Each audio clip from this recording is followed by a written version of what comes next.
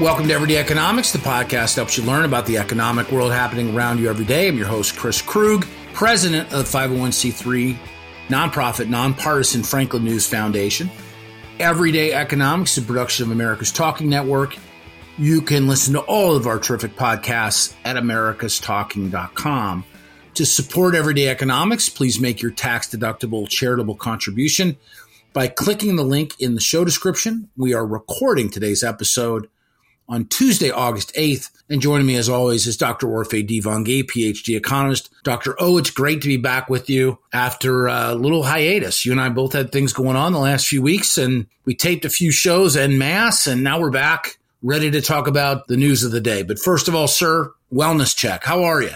I'm doing well. How are you? I'm great. I'm in my home office in suburban Chicago. You are out on the road, I believe, in Las Vegas, Nevada. I saw a text from you earlier today. You said it was 107 degrees there. I hope you're staying cool. I want to jump right into this Fitch rating story. Fitch obviously offers guidance with regard to the viability of governments to pay money back, to borrow it and pay money back. And it applies ratings to government entities. And the United States had its credit rating dropped from AAA to AA plus. People are probably like, well, I don't even know what any of this means. What does any of this mean? Yeah, look, the rating agencies, are basically there to provide information to investors, to bond investors, about the credit quality of companies, and in this case, governments, right? The U.S. government in particular. And what Fitch did is it downgraded, right, the credit quality of the U.S. government from AAA, which is like the best rating you can get, to AA plus, basically signaling that the U.S. government was not as credit worthy as it once was. Got it. So, so tell me what this means to me. I mean, I live in Illinois. We've had Fitch credit ratings that frankly went to letters series that I had never known would exist, and were rated at BBB plus. And that is actually an upgrade that we were rated at one point, I believe, one level below junk. I mean, why should any of us care about this? Why does this ultimately matter?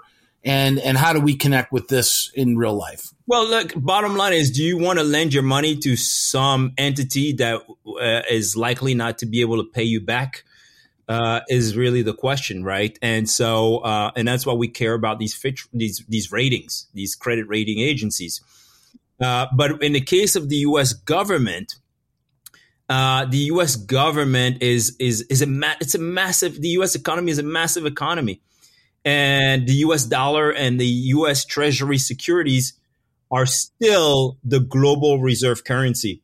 And being a monetary sovereign basically means that the U.S. will never need to default on its debt. And that basically the increase in the cost of servicing U.S. debt will likely the increase in the cost of debt, the increase in fiscal deficits and U.S. debt will likely show up in terms of higher inflation, not in terms of the U.S. Ever having to default on its obligations. And so while Fitch comes out and does this to kind of like sound the alarm, right, and tell people, look, this is what's going on. We have this erosion of governance in America. We have this fiscal deterioration. The reality is the U.S. will never need to default. What the U.S. will likely do is continue to take out more and more debt, which is just going to show up in inflation in the form of an inflation tax on its residents. So that's really what it means. Another thing is when this happened, we barely saw a market reaction. And the reason we barely saw a market reaction is because I think bond investors already knew this was going on, right? We knew this from before, from when we had this, we almost reached that debt limit, the debt limit crisis, and we had to raise the debt ceiling. The markets already internalized all of this. It was all priced in. And so, the reality is usually very often those ratings tend to follow the market, not the other way around. Yeah. So, I mean, when might this change positively or negatively? How often would Fitch issue a rating on the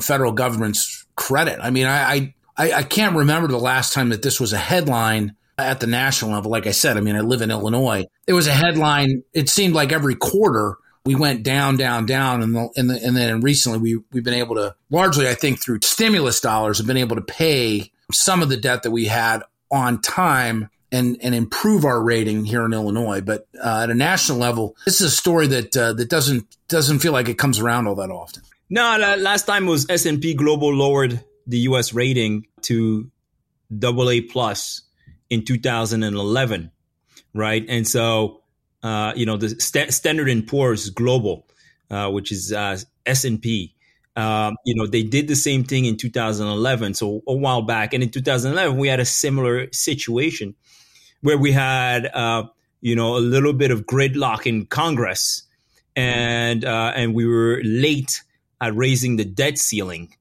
and so this was expected. What I'm surprised about is that Fitch did not really do this sooner. I think they just kind of waited around. We had waited for the pandemic to kind of go away. The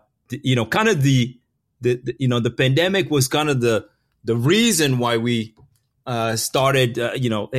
Maybe not even the only reason. I think before the pandemic, we already had some issues, right? We have growing obligations.